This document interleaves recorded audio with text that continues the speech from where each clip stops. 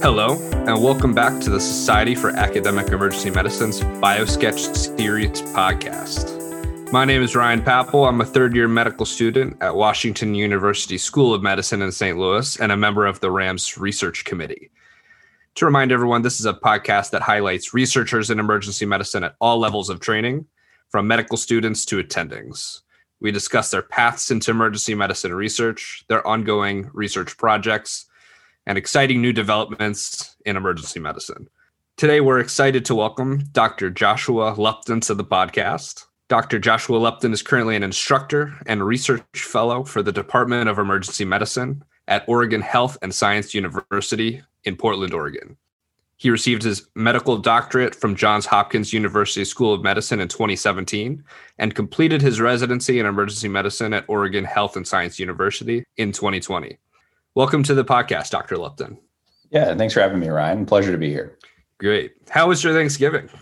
Our Thanksgiving was good and pretty quiet overall, just myself, my wife, and our little one-year-old daughter. But we cooked some food and ate some food and had a good time.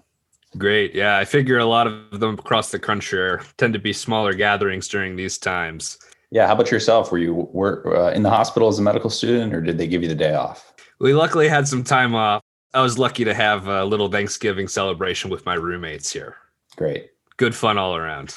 All right. Why don't we start by discussing kind of what research you're doing now as you're in your fellowship position?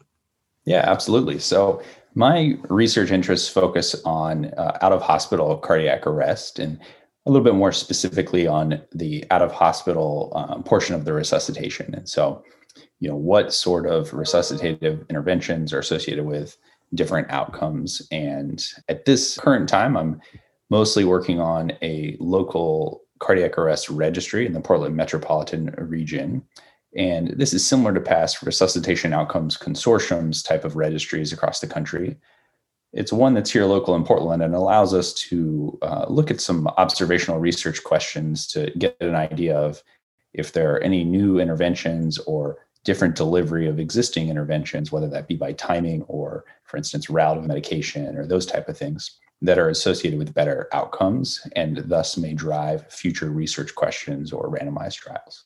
Excellent. And I actually have some training as a paramedic myself prior to medical school. So I have a question, kind of what aspects of the pre-hospital environment in Portland lend itself well to this kind of research? Is it well structured for this kind of centralized investigation?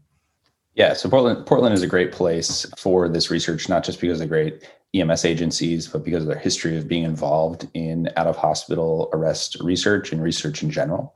And so they were a major site for the Resuscitations Outcomes Consortium, involved in multiple trials. Through that, most recently was the Pragmatic Airway Resuscitation Trial, which was several different sites across the country, and Portland was a main site for that.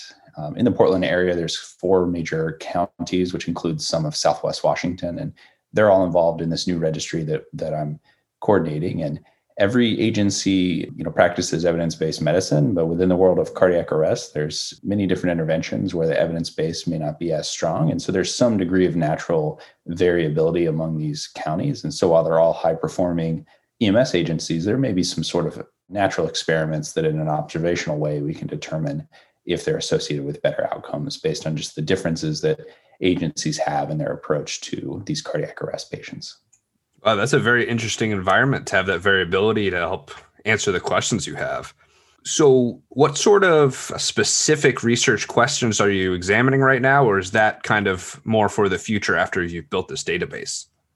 Yeah, so the main project that I'm working on is a project that I have grant funding for, which is looking at if we can define or derive, I guess to be more specific, a clinical decision rule that can predict early on in the pre-hospital setting patients that are at risk for a shock refractory cardiac arrest. And so the idea being that a certain proportion of patients with a cardiac arrest that have a shockable rhythm, which usually have the best outcome, for a certain proportion of patients, they have what we call shock refractory arrest, where after multiple shocks, they remain in a ventricular tachycardia or ventricular fibrillation rhythm.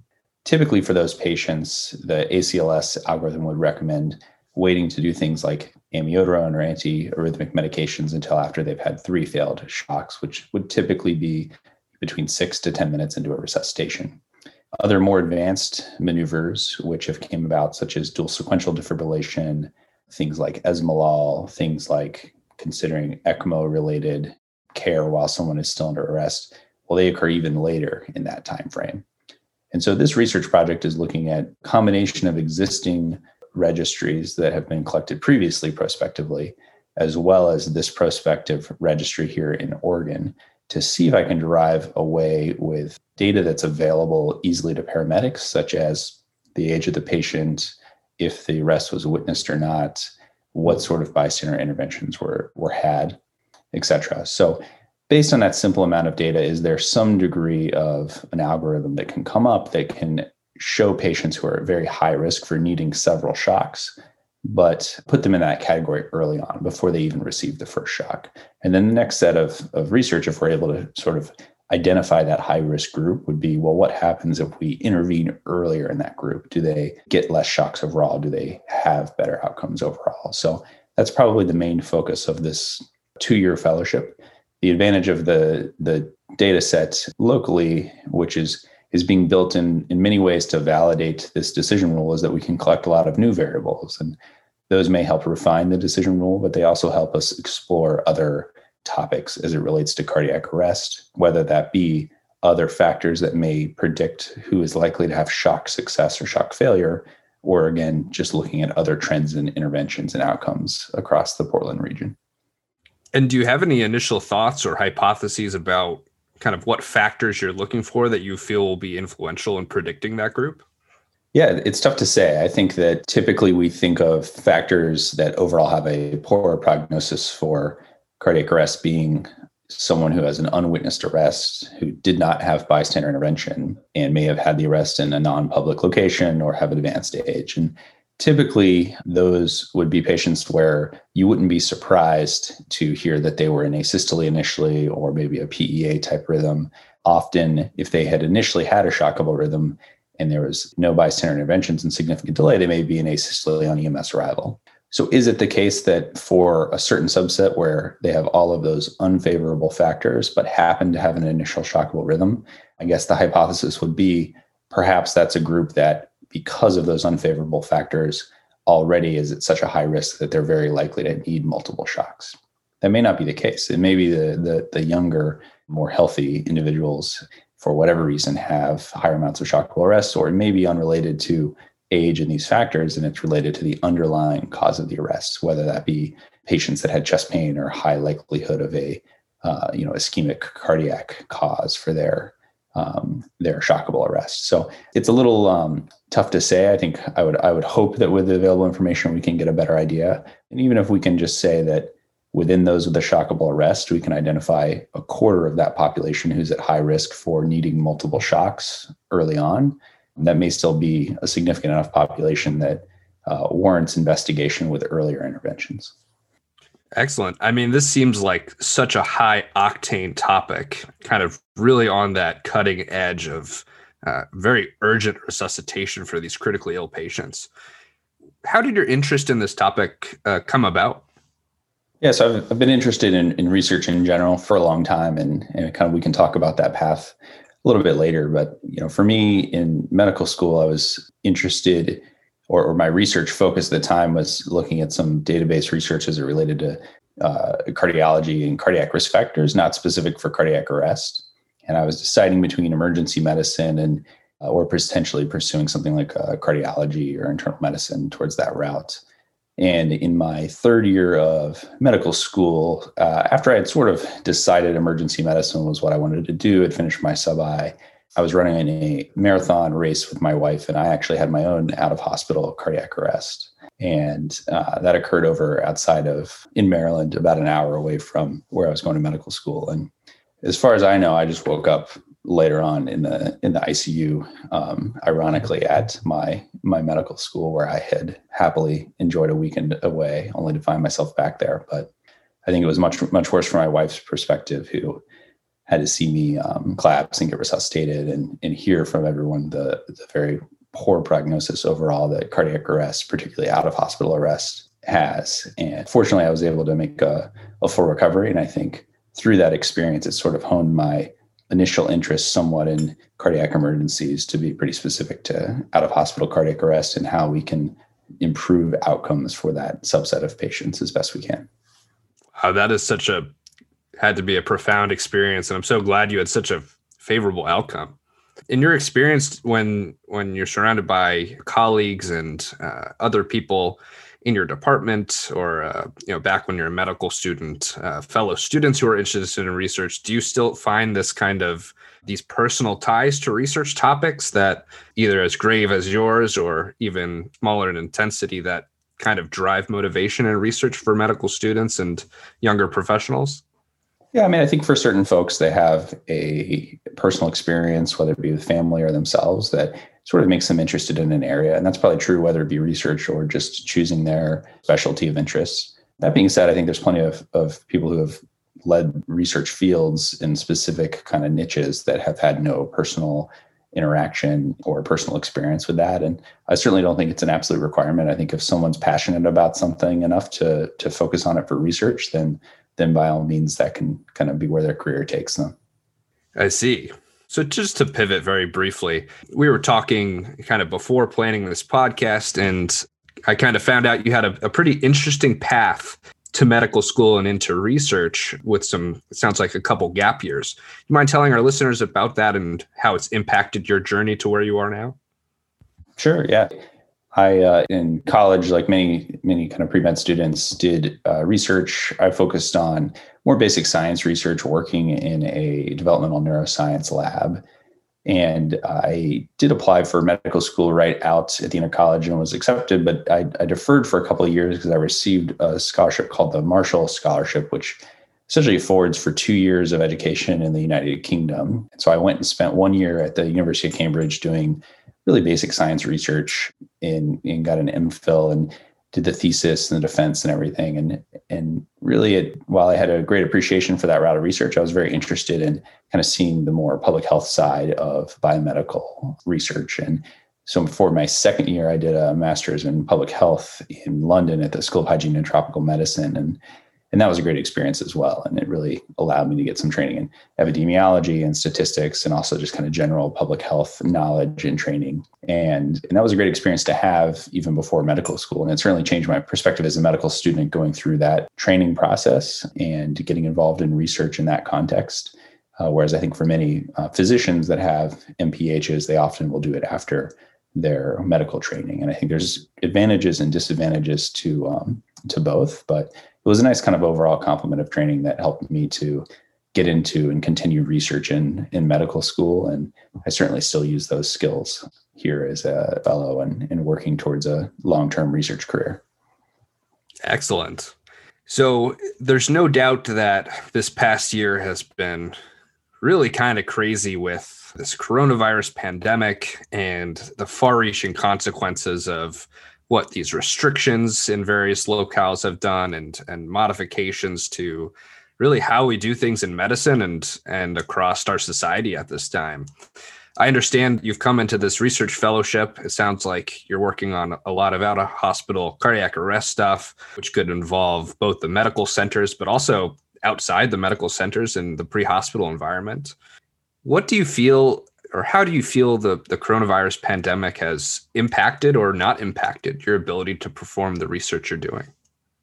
I mean, I think like with every aspect of life, it's undoubtedly had some degree of an impact. I think just on the practical stance, except for working clinical shifts as an emergency medicine physician, I do almost all of my work from home, particularly the research that I'm doing that's more on database and registry research. I think in the medical community, there's been an appropriate shift in focus that's been more on coronavirus. And so I think having a degree of patience with research interests that long-term may not align with kind of the current needs of coronavirus makes sense in this time. So for me, that's, being patient with getting the different EMS agencies on board with the registry and kind of focusing on, as we build the registry in the short term, any aspects that may be helpful for the coronavirus kind of pandemic. And so, there's been components where we're getting a better idea of what patients have, DNR orders that are already established when they're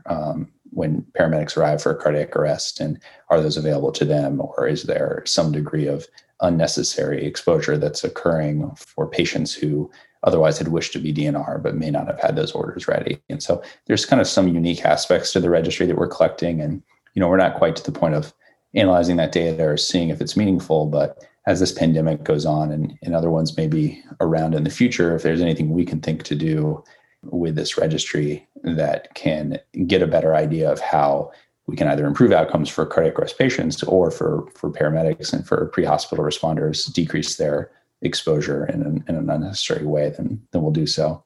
But for the most part, I think we've been able to, as both a research center and for me personally, still kind of move forward with the research we're working on and add a little bit of sprinkles of COVID-related research along the way. I'm fortunate to still be able to be involved in the ICECAP cardiac arrest trial here, where I just help out as one of the site co-investigators. But we've been able to enroll some patients, and that trial has moved forward. And it's not necessarily one specific to coronavirus, but like anything, it's impacted by it. Great. And as a research fellow in your first year out of residency, is there any particular aspect of your new processes and fellowship, particular in your conduction of research, that you found difficult to deal with as you're working through your projects and also kickstarting your academic career?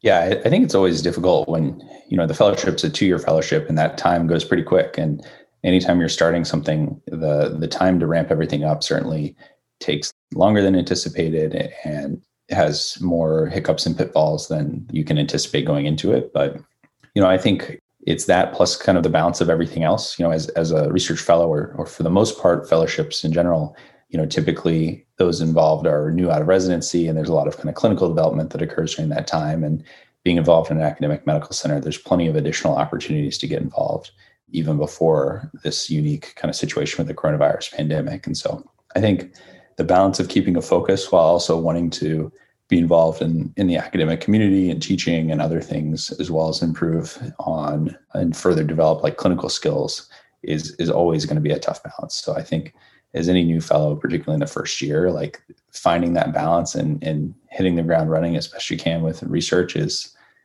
a difficult act that no one's probably perfected. And just to add some context for our listeners who may be medical students and residents kind of looking forward to fellowships of their own, how does your research fellowship fit into your ultimate career goal? And where do you think your path will ultimately lie in the next 5 to 10 years? Yeah, so the research fellowship is sort of a nice chunk of dedicated time to focus on specific kind of career developmental skills. And for some folks that may be getting a higher degree, such as a master's in clinical research or public health. For me, it's more taking kind of individualized biostatistics courses or things to sort of develop advanced skills in a research niche. And then it also allows protected time to just get experience with research while you still have great mentors. So I'm lucky to have an amazing set of mentors here at OHSU, and they help me get feedback on, writing a grant application or navigating kind of the balance of trying to do research while being a clinician and being as part of faculty at a university. And so I think the 2-year research fellowship kind of fits in as it helps you develop those skills. And then ideally at the end, you're put into a position where you can be competitive to apply for formalized career developmental awards from like the NIH or from other foundations like SAEM to kind of continue on that early investigator path. And I think the more that I am involved in research, the more I realize that, you're sort of always in a mentor, you're always being mentored and always trying to mentor others. And so I think that from this path after the fellowship, hopefully I'll kind of move on to the early investigator path, which means I'll still have mentors and still have plenty of career development plans, and then, continue to mentor other people behind me. So that's kind of the hope that in the next few years, I'll transition to one of those awards, but we'll see where things take us. And best of luck as you approach that next step. I heard it can be a big one. All right. And as we're wrapping up here, this is a podcast oriented a lot toward medical students and residents, especially with research in mind. Is there any particular advice you'd have for them as they're looking to get more involved in research in emergency medicine? Yeah, I mean, I think reaching out for those faculty or fellows or residents that are doing projects that seem to be in an area of your interest is always great. I mean, I think being excited about a project and having specific interests when reaching out is great. I also think just in general, not hesitating if you're interested in getting involved in research to reaching out and to understand that, you may reach out and, hopefully you get some degree of response, but it may be that there's not a project available for you from that individual, but hopefully they'll point you in the right direction. And certainly I don't think any researcher is ever sad to have contacts from medical students, residents, or others involved that are interested in getting involved in research. Because, that's sort of why we do it, is to do the research ourselves. But a huge part, at least for me, that is motivating is being able to mentor others who are interested in research and kind of the research methods and getting involved. So I think the biggest advice is just reach out if you're interested and ask for help if you're not sure what to do. Think of your own skills and see how you can help, and try to research about the topics for the folks that you're contacting and see if there's a way that you can kind of fit in to join the team. Excellent. Great, Dr. Lupton. We always love to end our segment asking a more off-topic fun question. So here's mine for you. In spite of all going on with COVID right now, all the restrictions and shutdowns, what's been your favorite hobby to pass the time that you've still been able to do? Yeah, I think, certainly there's not a lot we can do these days, but the thing that we probably do the most is going on walks still with my wife and daughter. My kids finally walking around now. And so it's pretty fun to get out and get fresh air and get out of the house, especially now that we're home all day when I'm not working, doing, meetings, if I'm doing meetings or doing kind of office work. And so just getting out and walking around our neighborhood is great. And being able to be out in nature is something that's pretty relaxing, especially in these stressful times. So that's probably what I've been doing the most of these days. Great. I've heard Oregon's absolutely beautiful. Yeah, definitely it is. All right. And that wraps up the latest episode of the Society for Academic Emergency Medicine RAMS BioSketch podcast series. I'd like to thank you, Dr. Lupton, again for coming on and sharing your story thus far, which I can tell is only the start of a very interesting research career. And thank you so much to y'all, our listeners, for tuning in. We'll see you next time.